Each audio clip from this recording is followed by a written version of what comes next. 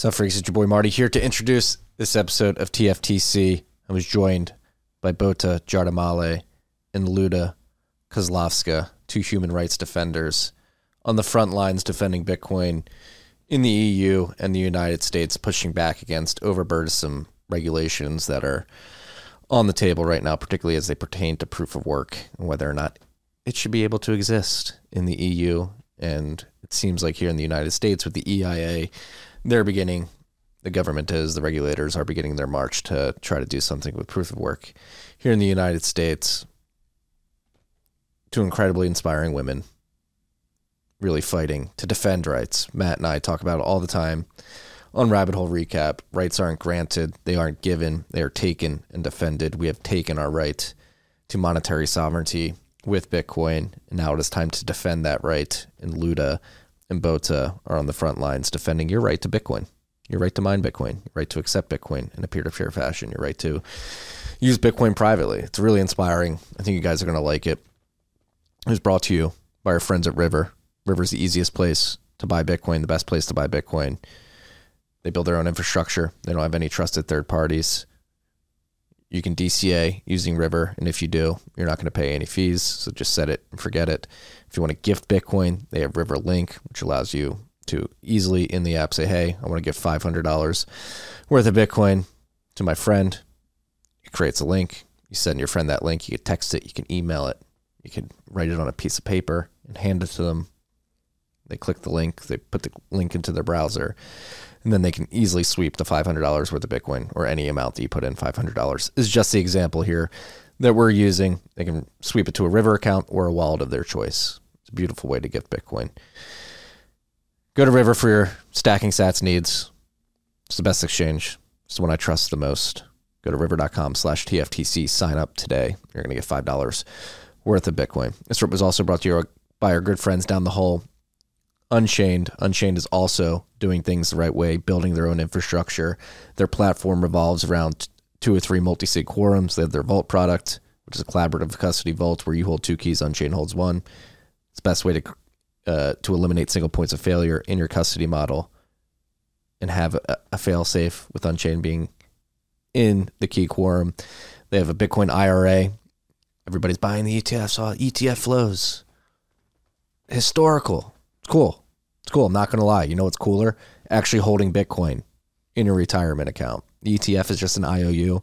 You can hold spot Bitcoin, hold UTXOs in a 2 or 3 multi-sig wallet in an IRA, and Unchained makes that possible. So if you have an IRA, you're thinking about allocating some of that to Bitcoin, I would highly recommend foregoing the ETFs for actual Bitcoin, actual UTXOs. Hit up the team at Unchained. Go to unchained.com/consultation. Tell them the TFTC sent you. Ask them about their IRA and how you can begin rolling that over into Bitcoin in a self-custody fashion. It's a beautiful thing. They're doing many other things. They have a trading desk, a lending desk. They're building out their network of keys. Future finance right down the hall here in Austin, Texas. Unchained.com/consultation. Hit them up to learn more about everything they're building. This trip was also brought to you by Zapright. I don't know if you heard, Coinbase over the weekend was like, hey, Coinbase Commerce, if you try to send us Bitcoin and you don't have a Coinbase account, we're not going to accept it. We can't do that. They're completely fumbling the ball here. And luckily, we have companies like Zapright, which makes it extremely easy to invoice for Bitcoin payments. What Zapright is basically a connector software that allows you to connect any wallet that you use that you're comfortable with to their invoicing software and their accounting software and plug and play. So if you're a Strike user, an Unchained user, if you run your own node, your own BTC Pay server, your own LND node, you go to zapright.com/TFTC, set up an account, you connect your wallets, and you can easily send invoices, send payment links, create a point of sale system. They're connected to WooCommerce as well. They have an integration there. They just announced an integration last week with Square. So if you run a Square point of sale, Square payments, you can, if you're using their commerce platform, you can plug Zapright in and begin accepting Bitcoin payments as well. Or excuse me, you can plug your Square payment in. This is an important aspect of it. They accept fiat and Bitcoin alongside each other. You can connect Square payments, you can connect Stripe, connect ACH, your bank, And it's a beautiful thing. The best part about it, Zaprite never touches your Bitcoin. They're simply making it easy for you to accept Bitcoin in the way that you want.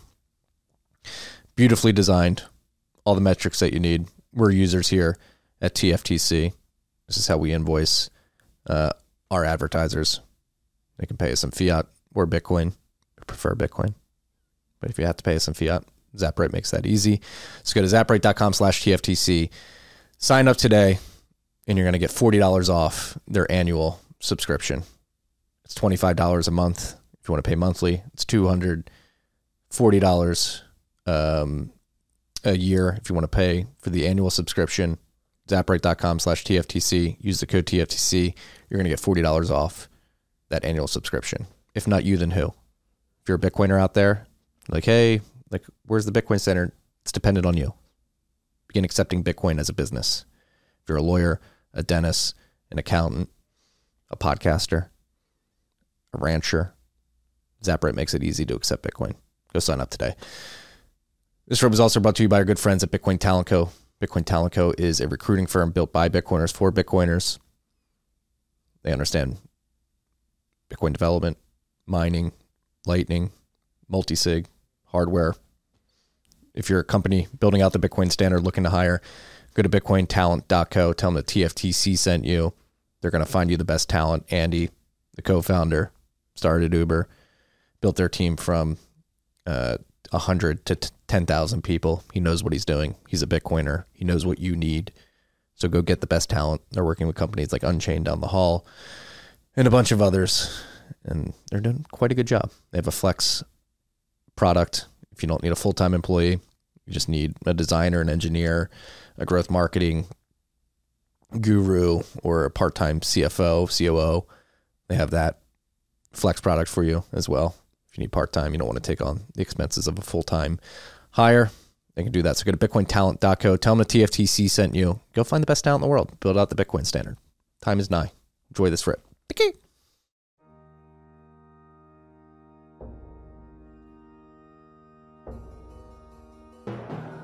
You've had a dynamic where money's become freer than free. If you talk about a Fed just gone nuts, all the central banks going nuts. So it's all acting like safe haven. I believe that in a world where central bankers are tripping over themselves to devalue their currency, Bitcoin wins. In the world of fiat currencies, Bitcoin is the victor. I mean, that's part of the bull case for Bitcoin. If you're not paying attention, you probably should be. Bota and Luda, welcome to the show. Hello, everyone. Thank you so much for inviting us. Well, thank you for coming on. It's been nice getting to know you two over the last month or so. I guess, Luda, we met in Nashville at the Energy and Mining Summit, which was a really cool event, and it was really cool to have you there, considering what you guys are working on in the EU. And I guess the topic of today is regulators, both in the EU and now the US, exactly, really focusing on Bitcoin mining as something that needs to be taken care of. And you two are on the front lines in the EU to make sure that there isn't a proof of work ban throughout the European Union, which is on the table right now. So I guess we can just start with what is going on in the European Union. Why have they honed in on proof of work, and what could happen if nothing is done in the next few months? Yeah. Allow me maybe to start a bit also introducing myself, why we, together with Bota and other activists, are doing this work. So first of all, I'm a human rights defender. I'm a president and founder of Open Dialogue Foundation. This is a human rights organization, international, non-partisan and non-profit organization. And we became a victim, a target of coordinated attack of 3 authoritarian regimes back in 2018 because of our human rights work on international level. So we had all protection, like political protection. Even President Macron, President of Germany, parliaments of France, Belgium, Germany, and many others supported us. And with all of this protection, we were not able to be protected financially. So regimes were able to weaponize our banking data, basically depriving us the right to have financial services in the heart of Europe. And this is the reason why we discovered and used Bitcoin as a tool to resist against transnational repression when authoritarian regimes abuse Financial Action Task Force recommendations and they grab your all financial data to prosecute your donors and recipients of the funds.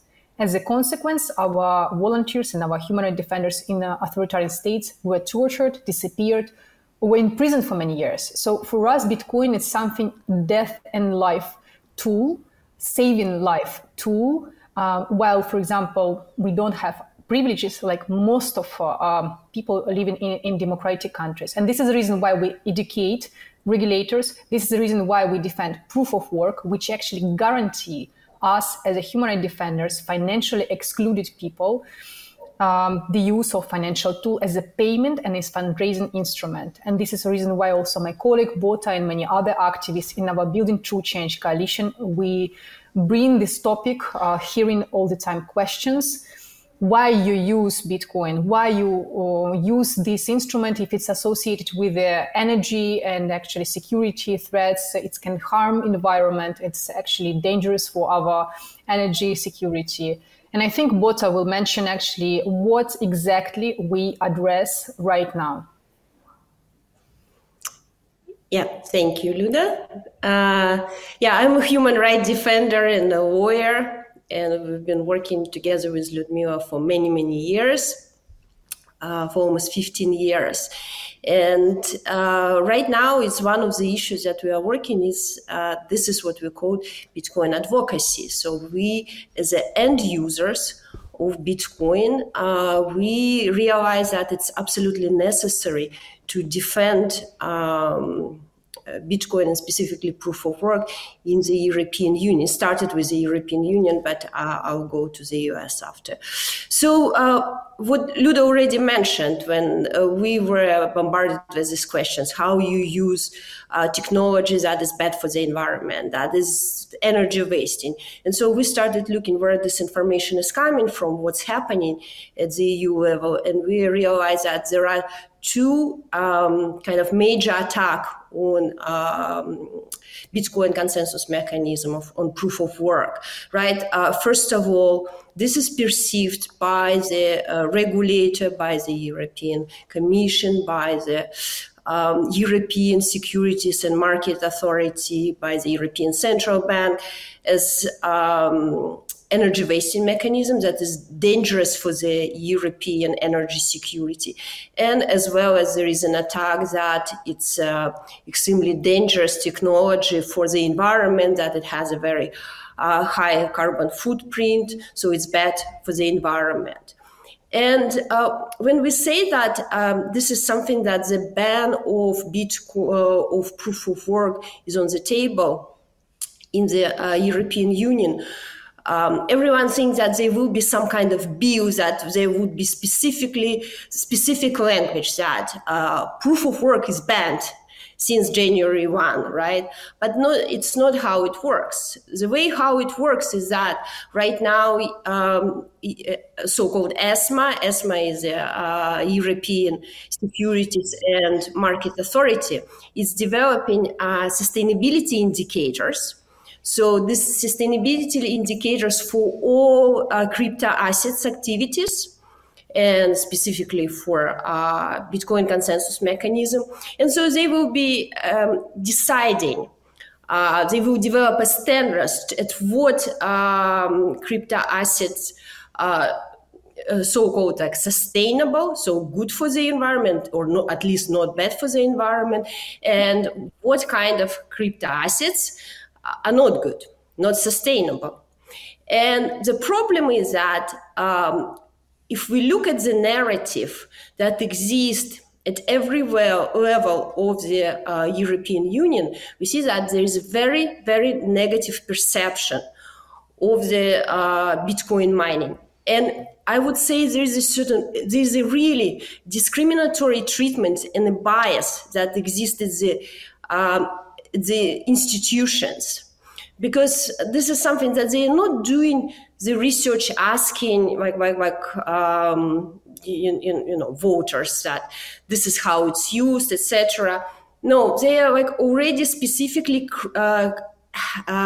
created this bias, and the information, the sources that they're using, they are something that raise a lot of concerns. This is something that is not peer-reviewed literature, right? No, it's usually something that is some newspaper articles or reports that were specifically focused on negative externalities of Bitcoin. And of course, we worry about this very much. We know that the deadline is coming. It's the 1st of January 2021. Oh, 25, sorry, that European Parliament is expecting a proposal from the European Commission. And so they will want to know what kind of crypto asset activity is considered to be sustainable and what is not. And if it's something is not sustainable, you have to remember that means that it's basically that it's something that all the institutions, specifically European Central Bank, will create a disincentive to invest into that particular asset. And that's why it's very dangerous. And we see that the similar trends is happening in the US right now. And it's really in parallel because you probably know that the EU Energy Information Administration already started collecting information from crypto miners about their energy use. And they have specific deadline by which the information be collected. It's by the end of July 2024. And after that, the Energy Information Administration will start publishing its reports, right? But we already see that there is a certain bias even in the way how they are started questioning the industry about the energy use. So we can say that the developments is happening on both sides of the pond. Yeah, it feels like not the walls are caving in, but it feels like the pressure is certainly on. And as you two mentioned, there's a ton of bias, a ton of discrimination. It's really disheartening. As somebody, I've been involved in the mining industry for 6 years now here in the United States, and it's abundantly clear to me, utilities providers, energy producers, that Bitcoin is additive to their operations. Bitcoin, just driven by pure economics, is there, Bitcoin mining, to take advantage of wasted, stranded energy sources to make these energy systems more efficient, to the point where it's enabling producers and utilities companies to reinvest, to build up more reliable infrastructure. And it's particularly interesting that right now, Europe particularly, and even the US to a certain extent, have began using bias and discriminating against Bitcoin mining at a time when both our energy systems are relatively weak to where they were only a decade or two ago. I mean, specifically in Europe, Germany being the prime example of a country that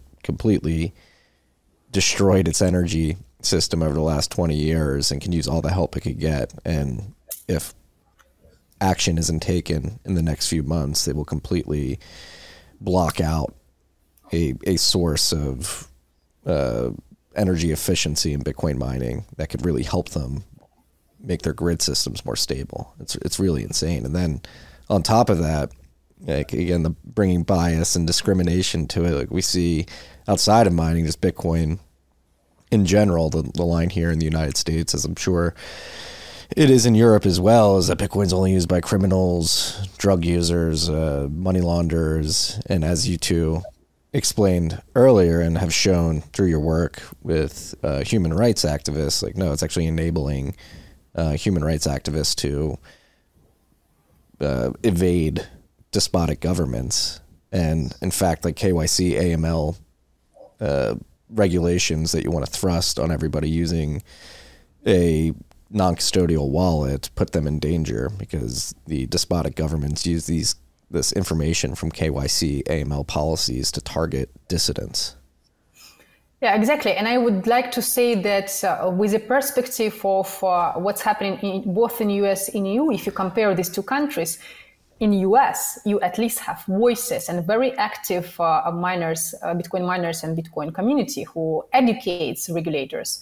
But again, even with this work, when we've been last 2 weeks in Senate and Congress, and also we met with State Department, these financial action task forces, we conducted over 27 meetings in person during this our advocacy mission in DC. The first time heard how anti-money laundering regulation, how financial action task forces recommendation abused by dictators, how banking data weaponized not only in authoritarian states domestically, but how they actually can be all exposed in democracies.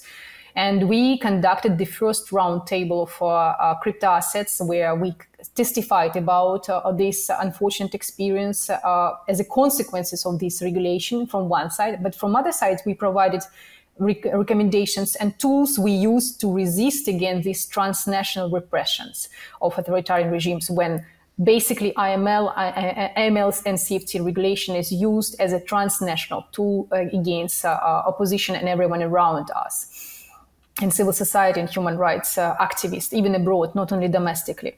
So we see actually positive attitude.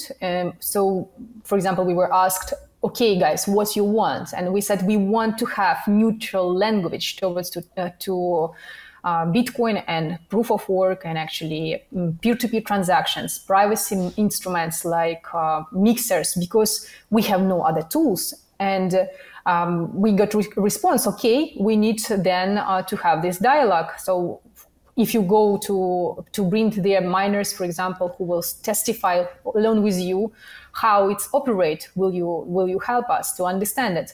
And I think this is a kind of key moment when we can bring voices from one side as end users, those who use this technology. We're not perceived as lobbyists, and we are not lobbyists. We just defend our human rights, and Bitcoin for us, human rights, because we don't have other instruments. And for many of us, it's a question of life and death.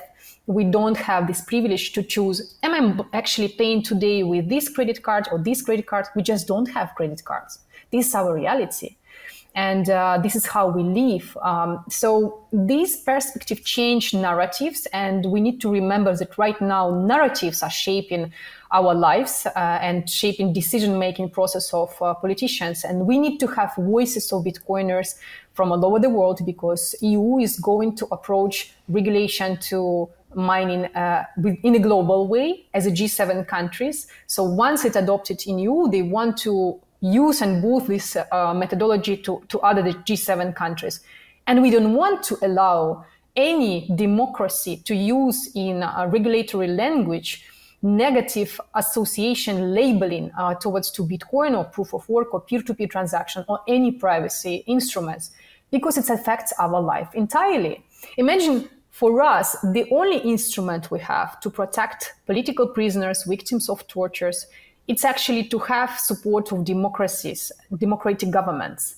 And if these democratic governments label the only instrument we have, how to deliver humanitarian aid, how to support families of political prisoners, as illicit activity, as a threat to national security, energy security, environmental harmful, that means that authoritarian regime immediately going to use this against everyone who is using this instrument to receive our help. We don't want it. We don't want it to allow even to happen. And this is the reason why we educate, and this is the reason why we try to bring as much as possible awareness how and why we use Bitcoin as a tool for human rights and humanitarian aid. And when we asked by regulators, okay, so for example, they said, we concerned because criminals are using Bitcoin as an instrument. I said, of course, every technology can be used by bad actors and good actors. But we, as a good actors, we should have legal way how to use it. You should not punish us because some criminals using these instruments, or provide us other instruments to operate in authoritarian states where most of people financially excluded for political reasons. And they have no answer what to provide us. And this is the reason why we think it's really important to educate right now, when there is huge speed, where there is kind of, this wish to show results quickly, especially before elections in Europe, where the main demand from the society to deal with energy crisis and environmental crisis. And we don't want proof of work and Bitcoin mining be, in general, just a scapegoat, where it's easy to punish this technology because there is no voice in defense. We should not allow this. No. Bota, do you want to jump in? No, I just, Luda basically covered all grounds, but I just want to say that how we present it to the regulator, right? When we say that this instrument is used by terrorists and money launderers, right? But we as activists, we've been accused in money laundering, in being members of extremist terrorist organizations, in being threat to national security by the regimes where we defend human rights. And just kind of an example, once we walked into a meeting with people from the commission that were drafting the anti-money laundering regulations, and we wanted to discuss this problem of abuses of this language that is an instrument of money laundering and financing of terrorism. First thing we ask them, have you ever met a real terrorist or a money launderer? And they're kind of, no, of course not. In our line of business, we don't really meet them. And we said, I'm a money launderer and accused of being money launderer and a member of an extremist organization. Luda is a threat to national security and money launderer as well. We had with us a person from Navalny Foundation, and we said that at that time they were foreign agents, terrorists, and money launderers. And so we had activists from all over the world in one room, and we all were labeled by dictators, by authoritarian regimes, that we are those criminals. But we are normal people, and we actually defend human rights, and we work with the institutions, and we explain, we kind of being whistleblowers about the crimes committed by many regimes. So when you label a technology that is an instrument for money launderers, you really create this bias. It's like the way how these authoritarian regimes create bias against us.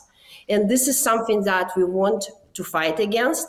And we have our examples. We can explain to the regulator what is happening. But at the same time, we need people from the industry explaining their side of the story, saying that, these are the regulations, this is how they work. And if there is an article about this person, that this person is like committed some crimes, even if it's not proven, it's just a pure piece of, fake news, right? They're still going to take your bank account away because of the existing regulations. So what we need to do, we need to have people from the regulated industry and people like us to show the consequences to the regulators, the consequences of their actions, how people like us get financially excluded.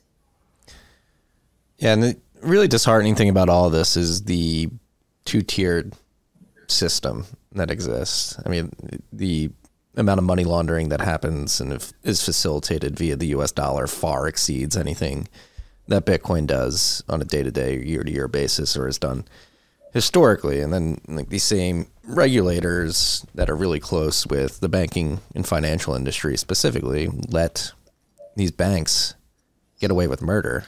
I think sometimes quite literally, but figuratively, mainly. I mean, we had JP Morgan settle out of court with the U.S. Virgin Islands. They paid a $75 million fine so that they wouldn't have to go to court and have discovery around the fact that JP Morgan was banking Jeffrey Epstein as he was laundering money for his sex trafficking operation, obviously famously with HSBC. In the Mexican drug cartels, they had teller windows that had slots where briefcases full of cash could be pushed through by the drug cartels. They paid a small fine for that, and yet here comes Bitcoin, which isn't facilitating a lot of this. Yes, as you mentioned, Bota, like criminals can certainly use it, but it's a technology. They drink water. They use 2FA security as well. We don't throw these things and make them illegal because terrorists are using them. And it's what I toil with personally. Like, are these regulators just that lazy that they're willing to bring a sledgehammer and just smash anything that can be used by a criminal? Or are they more nefarious where they recognize the freedom that Bitcoin enables and they don't like that freedom because it doesn't allow them to exert control that they would otherwise like to have? And that's where I see the sort of crossroads that we're at right now, because we have Bitcoin here.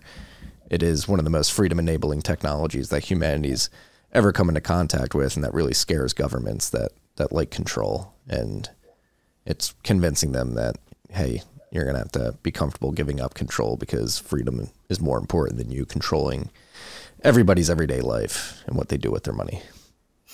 I think we still have hope anyways, because we have concrete results, right? For the last 2 years of our advocacy for Bitcoin, in order to protect it as a payment and fundraising instrument, we succeed to do so in European Union. So we have in upcoming anti-money laundering regulation actually recognition that crypto assets can be used as a fundraising instrument and actually payment instruments. We have also provisions to defend and protect financial data of both financial institutions and crypto asset services providers.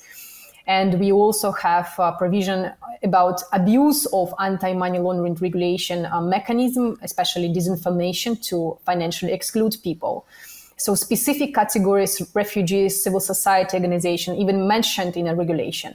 But it's not enough. And unfortunately, G7 countries were not happy about our achievements. And this is the reason why we came to US 2 weeks ago to speak with 27 representatives of regulatory bodies, both Senate, Financial Action Task Forces, State Department, and Congress, because the US assumed from one side that they create domestic legislation. Right now is a process of reform of anti-money laundering regulation and actually shaping crypto assets regulation in US, but it's not true.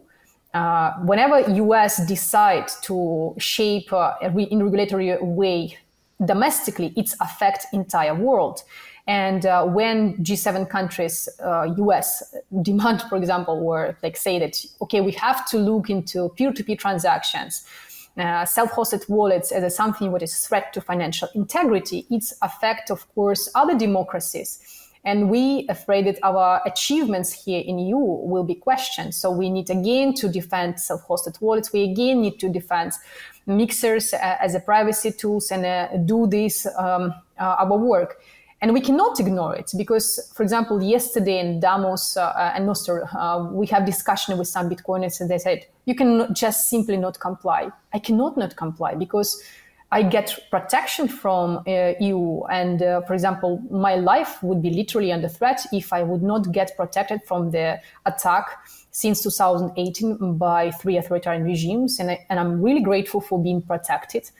But from other side, I protect another people, political prisoners, and all of us, we need to have both support of democracies and we need to be able to use Bitcoin as a peer-to-peer transactions, as a decentralized mechanism built on proof of work mechanism. So we need to provide security for developers of privacy instruments and also for miners. If we don't succeed to do those things, that means that we lose the only instrument. And luckily, we have seen support from those regulators and legislators who are pro-human rights. Of course, you always have bad actors, like in every sphere.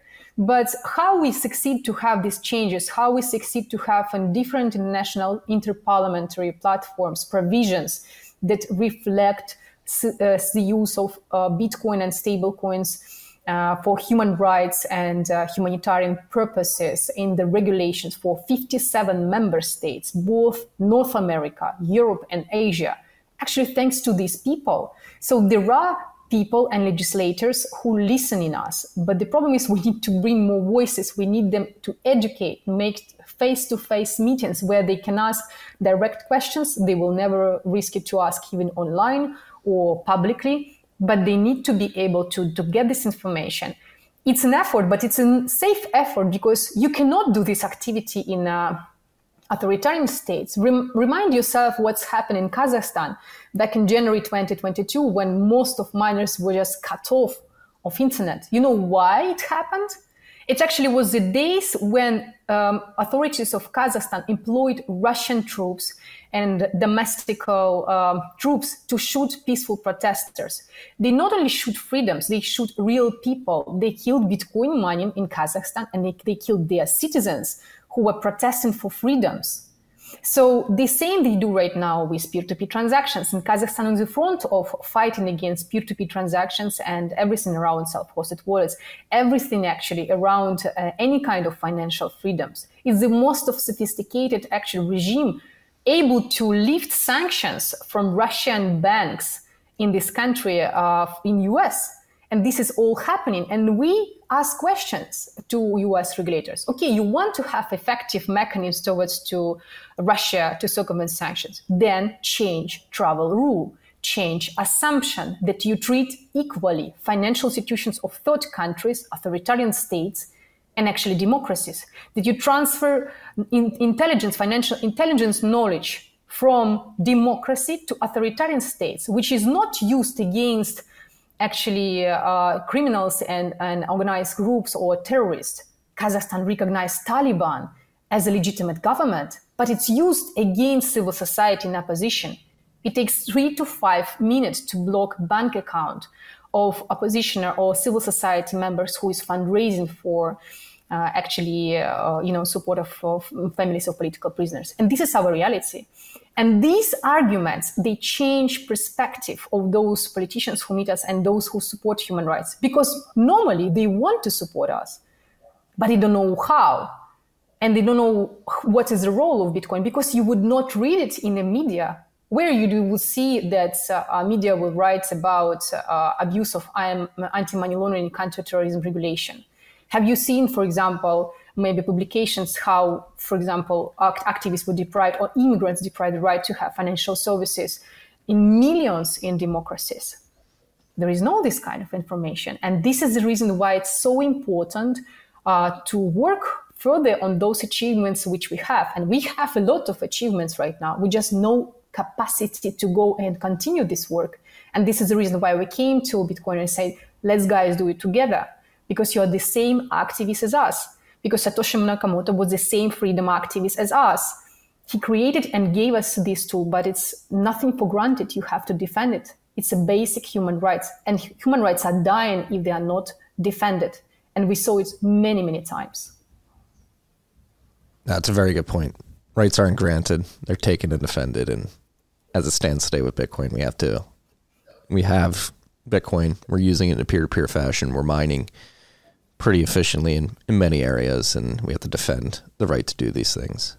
And with that in mind, I know there is a pressing timeline here. So let's dive into like the particulars of what is in front of the European Parliament as it pertains to proof of work, how long we have to convince lawmakers in the EU not to do this, and what will happen if it does or does not pass. Yeah, we have to work on several fronts, right? This is not just the European Parliament. And in the European Parliament, we're actually going to have elections in the summer of this year. So when the new European Parliament comes and starts working in September, we have to be already fully ready, and we have to work by then with all European institutions. It means that ESMA, it means the European Commission, it means with the European Central Bank. We have to work on those biases. We have to have the meetings. We really have to participate in the process developing these sustainability indicators that ESMA is doing. We have to demand to meet with them together with Bitcoin mining community and with the experts on our side, and address this issue, address this bias, and really explain to them our position. And currently the all existing research, right now when you say something that Bitcoin mining is actually can be helpful for the adoption of the renewable. It actually facilitates adoption of the renewable.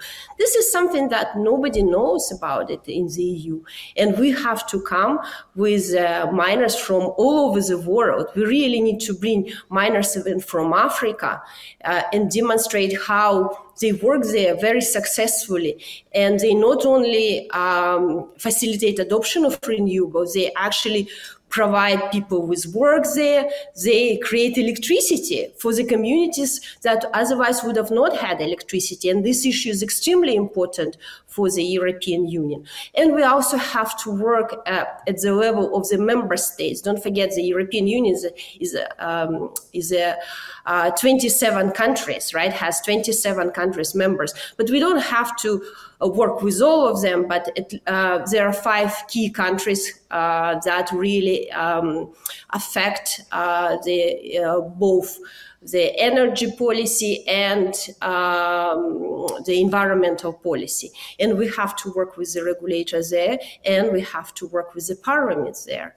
So this is the best time to start. We should have started 2 years ago, but we just hope that everyone understands that the issue is quite pressing and we have to jump into it. And so what can anybody listening to this do to help you guys? And we talked. I was going to talk about it. Particularly this show. A lot of people that listen to this show are completely disenchanted from politics, whether it's here in the U.S. or the EU, myself included, to a certain extent. Like, I have this presupposition that the governments have too much control. They like that control, and they're not going to give it up. But you two have been doing a good job over the last week convincing me that, again, these rights need to be defended.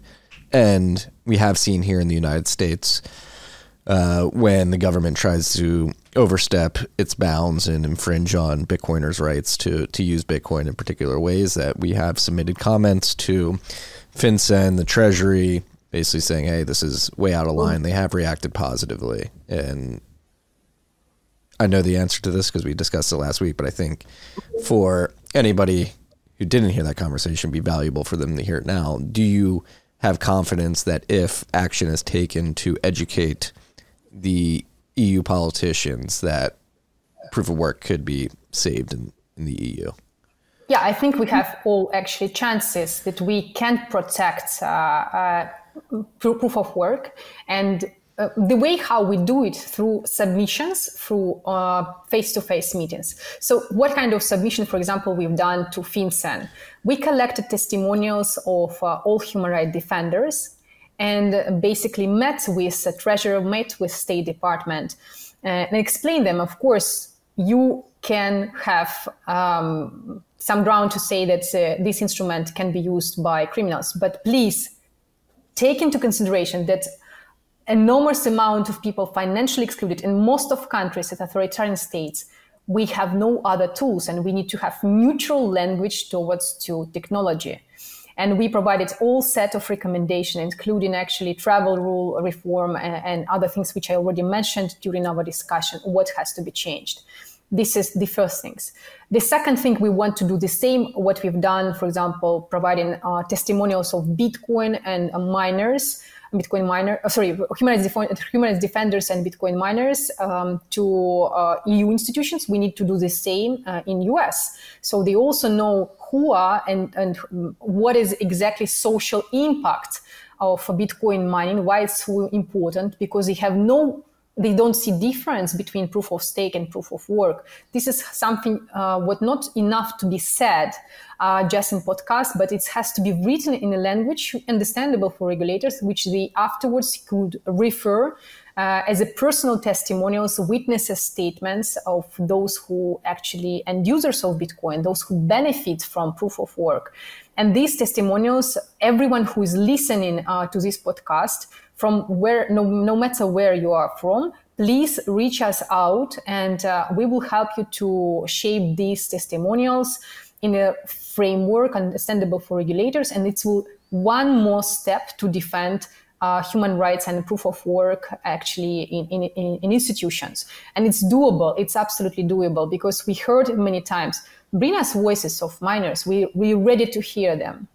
So we have this will. We are very positive on this. Of course, it doesn't matter that there are no bad actors. There are bad actors, because this false narrative exists. Someone created them, right?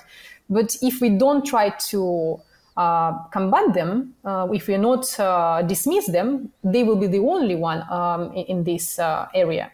And the third thing, we need to have capacity. We need, as a non-governmental organization, a non-profit organization, to have support, any kind of support, volunteers, financial support, whatever. We happy to cooperate and be a platform for voices, as we always been for 15 years, to EU and US regulators, and defend the only tool we have for financial freedom right now. Yeah, and I just would like to add that we hear it a lot, that there's nothing can be done. We don't trust politicians. You know, politicians are crook. Politics is dirty. And for us, it's very frustrating to hear that in the US and in the European Union, because we believe you have all the instruments. You really have to get engaged into activism.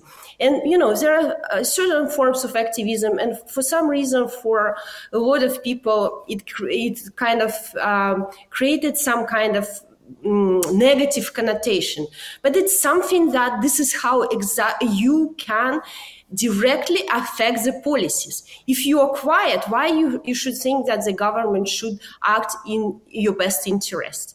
You have to show that you're a citizen, you're a voter, you have a position, you organize yourself, and you bring all these issues to the table of the regulators. And we have activists dying to have that, literally dying, right? We just had this horrible tragedy with Navalny in Russia, dying being killed in prison, and we have activists, opposition politicians in prisons all over the world, just to have, and they're all fighting to have a right to kind of influence the policies of their countries. And you have that right. It's already right given to you by the Constitution and existing laws. And for some reason, you prefer to ignore it and just not do much. Please, guys, wake up. We have a chance. We have a really serious fighting chance, and we have to defend this technology. This technology that it's not only technology that bringing money to you, but this is technology that saves lives. And that's why we're willing to fight. We have the skin in the game. So we want you to join our fight. What is your hope in the long run if Bitcoin succeeds? Let's say we're successful at defending proof of work, at defending the right to hold your own keys and to transact as privately as possible. What does the world look like in your mind on the other side of successes against these encroachments from the state? My success that no one's personal financial data would not be able to use to torture people, to kidnap. That one day I would not be wake up like I was wake up in 2018 by Bota, saying that her brother was taken as a hostage because of weaponization of my and her banking data by 3 regimes. I hope it will never, ever happen to anyone. And we would be able to manage our financial freedoms. We would have decentralized financial tool. I hope that people will understand that money responsibility, it's also knowledge that you should eliminate around yourself any financial literacy. And this is something your responsibility, not someone has to do it. If you enjoy financial freedom, if you enjoy any kind of freedom, that means that someone did this job centuries or maybe years ago. And we right now doing the same in our countries. And European Union and the US, it's a safe countries for us. And Bitcoin is the only instrument for us. And that's why we defend it here. Well, Yeah. And we will be able, like for me, with this instrument, and this is something that Bitcoin will go mainstream, right? Which is very important for us, because then it will become an instrument for the civil society. And so the civil society will be able to raise financing, to finance opposition in the countries where the banking system and basically crypto service asset providers as well, they're just instruments of law enforcement of those countries, right? And they spy on people rather than being neutral institutions. So we believe in Bitcoin, we believe in its power, and we believe that the civil society around the world should adopt it. Let's dive into that example of the government using your banking information to kidnap your brother. But just to give an example, a concrete example of how this happens. Yeah, what happened there? Concrete example is that I live in Belgium. I have political asylum there. Kazakhstan, because of the work I was doing, defending political prisoners and politically prosecuted people and victims of torture, they were constantly attacking me. They tried to extradite me twice from Belgium. It didn't work.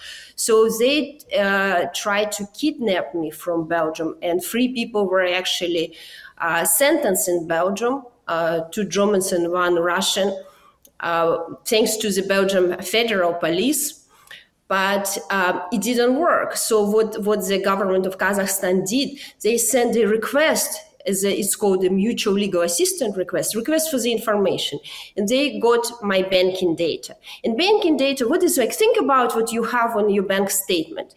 You have all the information and you have all your contacts, basically, right? And they really can figure out who's your doctor, where you go, like where you stay if you travel. This is, and they can figure out even your family contacts, because of the transfers, right? And they looked at my bank account and they realized that the way how they realized that I have a weak point, and this is my family in Kazakhstan. And my brother, my older brother, my parents lived there at that time, and my older brother. And one day they just came, arrested my brother, and accused him in money laundering, which was absolutely baseless. And then they said that we're going to release you if you make your sister to go back to Kazakhstan. And my brother refused, and he was tortured for 2 months. Holy shit. It's only because of interference of the Western politicians, of the members of the European Parliament, members of the Senate and Congress. In the end of the day, my brother was released and he managed to leave the country. But basically, that's how it works. That's how the abuse of anti-money laundering regulation is happening. And it's insane. I'm sorry you had to go through that, number one, but it's just insane to me.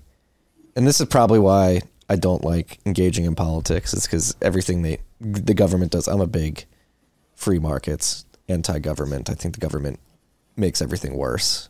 They print money and throw it at things that don't make sense. They write these draconian laws. And as it pertains to KYC AML, like since 1971, I believe, when the Bank Secrecy Act here in the United States, which I think is the core of a lot of these problems that exist in the world of data collection for financial transactions, stems from that law. And everything since then has just gotten worse. And despite the fact that all the KYC AML regulation, all the travel rule regulation in a hyper-digitalized world has only gotten more and more stringent, their ability to actually stop crime and money laundering has gotten worse and worse. I think something like 0.1% of global money laundering is prevented by KYC AML regulations and compliance actually catching people that are laundering money. It's completely ineffective. And as you just explained, like collecting this data and holding it insecurely and holding it in a way where despotic authoritarian governments can request that information at a moment's notice, and you have to deliver it due to the information sharing that comes with complying with the travel rule. Like you just put a lot of people in harm's way, and there's this obsession with personal identifying information collection that the governments have that is completely counterproductive to the goals that they're claiming they want to achieve, which is reducing financial harm, and they're actually increasing physical harm by trying to reduce the financial crimes, which it's just like, all right, guys, this obviously isn't working. Like, you have to figure out a better way, become better police and investigators to stop actual crime. You don't throw the baby out with the bathwater and just do a wide swath mass surveillance of everybody and put everybody at risk. Like, that's the point we're getting to. And despite the failure of these policies to actually stop the crimes they're claiming they want to stop, they keep doubling, tripling, quadrupling down to the point where they want a digital ID, which is just going to make things much worse. It's coming. It's coming. Digital ID is coming, CBDC is coming. And it's actually, you will be surprised how it's very much welcomed and embraced by authoritarian countries, which gives you a little bit information how it's going to be misused.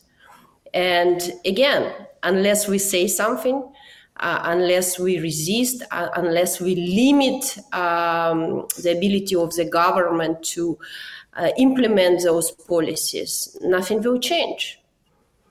Sorry, Martin. No, this is life. It's you can hate the government as much as you want, but this is the existing evil, right? It's necessary evil. Yeah. And it's very easy to hate it when you enjoy certain security, right? Mm-hmm. You enjoy protection of your property rights. But in a lot of countries, people don't enjoy that. They don't have this privilege. So you're lucky and you have a lot of other privileges. You should use them to defend your rights. Yeah, exactly. You cannot do safely even this kind of discussion in authoritarian states. We just all will be killed, or will be put in prison, or will be tortured, or sentenced for many years. Our families will be taken as hostages. The difference between authoritarian states and democracies, no matter how we love them or not, or hate them, that we have tools and we can operate safely, like relatively safely. Of course, there is always certain, backfire. But anyways, I can conduct advocacy and have this open dialogue with regulators and legislators, can criticize them, saying that, guys, your regulation is killing me. Please help me. Please actually introduce my recommendations. And they're doing it while, for example, in authoritarian states, I would not even able to share posts on Facebook or like this kind of information. This is enough to basically eliminate me. And this is the reality. So it's about our choice, just to complain or just to take this power what you have because you are a citizen of EU, because you are a citizen of US, Canada, UK, and other democracies, and actually say, hi guys, you represent my interest and I'm not agree with you. Actually, I want to use Bitcoin as a legitimate instrument. You don't understand what is proof of work, what is peer-to-peer transactions, what is social good for it. Listen to me, and they will listen to you. And this is your power.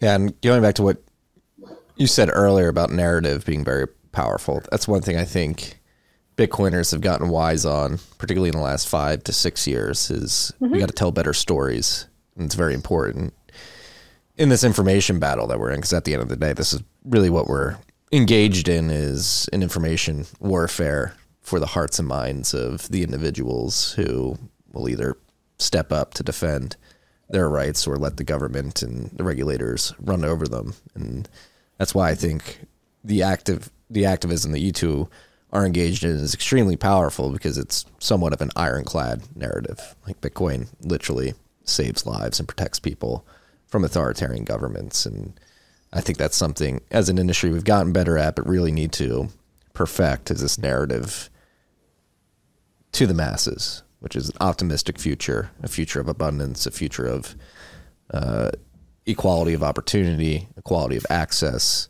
equality of being able to attain a monetary good that is not debased and will preserve your purchasing power over time. There's very good, optimistic lines that we can run with that paint a very optimistic future with Bitcoin at the center of it, whether it's the open source network, the scarce money supply, or the integration of the mining industry with the energy sector, making it more robust so more people can have access to more reliable, cheaper energy at the end of the day.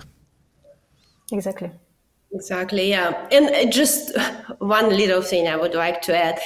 It's please don't paint all the politicians with one black paint. There are a lot of people that really truly believe in human rights, that truly believe in financial freedoms, that truly believe in economic freedoms, that try to limit in fighting against kind of growing interference of the state. You have to find them and you have to help those people, because you are the power that's going to feed them. We have all the data that we need on our side. We just really have to bring this data to the right people, and that will be their weapon, and they will be fighting for us as well. Yeah, we can't have Alex de Beers, the Dutch central bank little minion in his terribly written paper for the Digiconomist or whatever it's called, being the go-to source. We succeed to have changes in one of the most, I would say, black box organization, Interpol. So it's an organization which unites all ministries of interiors of the world. Of course, most of the Ministry of Interiors of the world is authoritarian. But nevertheless, we fight it for reform. And actually, again, I would say that abuses of this important police instrument was thanks to actually open doors from the anti-money laundering counter-terrorism regulation. So this is the first stage how all politically motivated accusations happening on this basis, and then police institutions, banking data is easily given to hands of dictators. So we succeed to do reform of this institution. So we strongly believe that we can do changes also there. Everyone was laughing at us saying, "Oi, girls, you going to change us? You see in this room only privileged ministers from all of this dictatorship. Do you think they will listen to you?" But we luckily had voices and support of legislators from democratic countries who, as Bota said, really believe in human rights. And we did it. It's fact. So right now you have clear procedure how to defend your rights, not to be in this black box. And even if you became a victim of abuse of Interpol, you have clear procedures how to remove yourself from there, and even to demand compensation. We have to do the same with abuses of anti-money laundering regulation. We have to do the same with protecting, labeling Bitcoin with any kind of these false accusations. Yeah, maybe these politicians that I'm talking bad about that want to do not bad things necessarily, but want more control. Maybe they depend on the complacency of the average Joe, of the common man, to just sit there and be like, it's fine. To be like, hey, if they're not going to do anything, we're just going to take these rights. I think that's a big problem we have here in the West, specifically the United States, is the populace here has become a bit complacent, literally fat, a bit dumber, complacent, resting on our laurels, that we just a lot of people just sit by and get pushed around, and they'll complain on social media, but really don't do anything at the end of the day. And that's one of the biggest killers of freedom, is apathy and complacency. Yes. And as a person who was once on the Interpol most wanted list, you should take pride in that. That's pretty badass. I confirm everything what Luda just said, but it happens to many of us, because this is, people don't realize how the Interpol works as a bulletin board, right? And any authoritarian regime or dictatorship can just put your name, and voila, you're wanted by everyone. Yes. It was a kind of institution that was easily abused, but we changed the narrative, and so we can do the same with Bitcoin. Even more, you complain about democracies, right? So I had this case, one of 3 countries which actually abused my rights and again abused anti-money laundering, counterterrorism regulation, it was Poland. And Poland is a member of European Union, right? It gets really strongly to the side of authoritarian regimes, the same like Hungary right now. But in like 6 years, they were classified me as a threat to national security. I'm not joking. Like special services of Poland classified me as a threat to national security with no ground. And I was banned to enter EU for 2 weeks. Until the moment when parliaments of Germany, Belgium, France, and many other institutions, President Macron, President of Germany, stand on my rights, also former Prime Minister of Belgium, and they granted me, while I was threat to national security in Poland, national interest in their countries. And we succeed to change narrative. We succeed to actually expose how authoritarian regimes or democracies which started to abuse their power able to manipulate, the threat to national security accusations towards to critic people like me, and we change it. So now everyone who is treated in the same way like me, they have a number of protection tools, they have remedies, and they can easily defend their rights. And I not only defended rights of myself, I actually, together with my team, established a mechanism which was adopted and supported by many human rights legislators and regulators in the EU. So it's, again, one more example that everything is doable. And we have a lot of tools in our hands, but we need not just to complain in social media. We need to come to meet with them and say, this is my proposals, this is my argumentation. And if you are speak with argumentation, you going to defend your position. We proved it so many times, and we're happy to do it to actually defend Bitcoin. Unfortunately, we cannot do all of those things without help. We need the community behind us, and we really need people to get engaged, because to do this type of changes, you need a lot of participations from basically not only from activists. That part, we know how to speak with the activists, and activists are ready to fight. But we need help from Bitcoin miners, from industry experts that will come and meet with the regulators, meet with the politicians, and be willing to provide their testimonies. And then we can do a lot of things. Yeah. You guys are pretty badass. Interpol's most wanted. Fighting back against all these governments. I was removed from the database when Interpol realized that it was politically motivated. So, and I'm also not a threat to national security anymore. I'm not classified like this anymore. And the government has to apologize. You guys have a lot of stories to tell. It's gonna be fun decades from now when we look back. Bitcoin has succeeded. We've rooted out a lot of the evil in the world, and I was on the Interpol most wanted list. I can't say that. I'm here in America. They have not come anywhere close to that list. It's pretty badass. Do you guys? I mean, it's pretty heavy. Everything you're working on, putting yourself in the crosshairs of a lot of very powerful governments around the world. What keeps you going? How does the stress, how do you not succumb to the stress of all the things that you do? Yeah, sometimes it can be extremely difficult, especially, it's not, the difficult part is not dealing with the democratic regulators or members of the parliament. The difficult part, like for me, the most difficult part when we work on the cases of torture, that probably the most difficult, emotionally draining. And unfortunately, we have a lot of experience of working on those cases. And, sometimes we need even professional help, like therapies and stuff, because it's very hard. It takes time for a person to start talking, for a victim of torture, and you have to go with him through like step by step to kind of to get all the information on paper. It's extremely painful, and then it haunts you for a long time.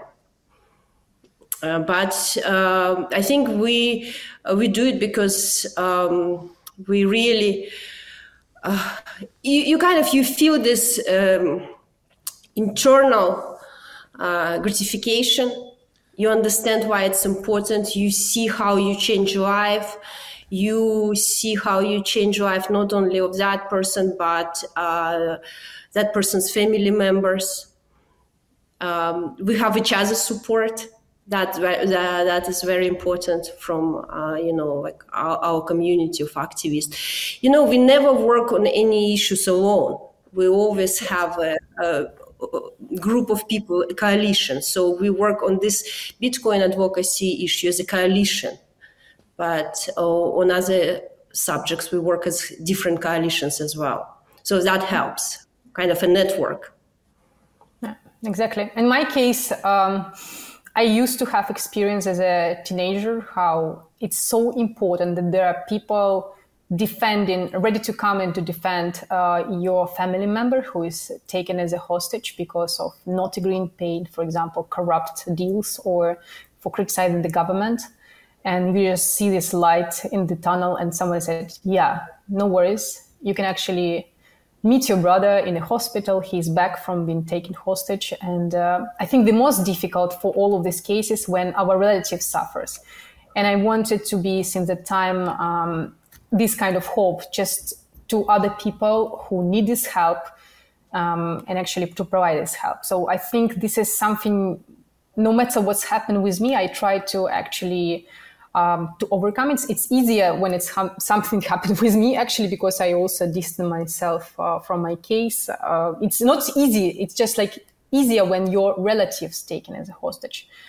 I think Bota will agree with me that you can actually, as person responsible for your activity, overcome difficulties. You know what kind of mechanism you have, but you feel completely like paralyzed sometimes when your family members, your close people, taken as a hostage, and you need to release. You need to do all efforts. This is, I think, the most difficult. Yeah. Again, I can't imagine that. I mean, being an American, not having to really put myself out there to that extent. I mean, yes, I have a podcast and a newsletter and website where we do talk bad about the government, their policies, and all of that. And I, luckily, despite whether or not I believe America is as free as it maybe should be, I do have the ability to do this without having to worry about any of that. So it is something that I and certainly many other Americans definitely take for granted, and it's really grounding to speak with you too and learn more about your experiences, because it is insane that people have to go through this on a daily basis all throughout the world. Yes, and most of the countries are authoritarian. So what you're doing, actually, I would not say that it's absolutely, it's important work, because you criticize, you see you have a right to criticize, and you exercising your right. Now do one step more. Actually try to extract from those who represent your interest, even if you don't like them, that they follow actually your recommendations, and you can do it. You have all instruments in your hands, and we're happy to actually assist and be this platform, say who is actually pro-human rights, because we work with them for over 15 years, and we're happy to do it both in US and EU. And I'm sure that we can do beautiful things together. I agree. We're going to win. We have to. We don't have other chance. We have to win. And with that in mind, is there anything we didn't touch on that we should touch on before we wrap up? Any information you think is pertinent that anybody listening to this has access to? Any calls to action? I mean, call to action, support us. And remember, guys, everyone who is developing more and more accessible freedom tools, financial freedom tools for such people like us, we love you. Really, we love you. And we want you to actually support us as much as possible. Bring your old technologies. We need to educate as much as possible people. We want to define proof of work. We know how to do it. Let's do it together. Give us your testimonials, give us your support, and let's do it together. Yeah, and when you say that Bitcoin is an instrument of freedom, remember us. It is an instrument of freedom. And really, we need your help to defend this instrument. Yeah. Let's do it, freaks. We're going to link to both your profiles in the show notes, a link to your website, and get active, freaks. Whether it's in the EU, because of global audience, any of you EU freaks listening to this right now, let's get active. Yes. And here in the United States, send your submissions in, push back. Yeah.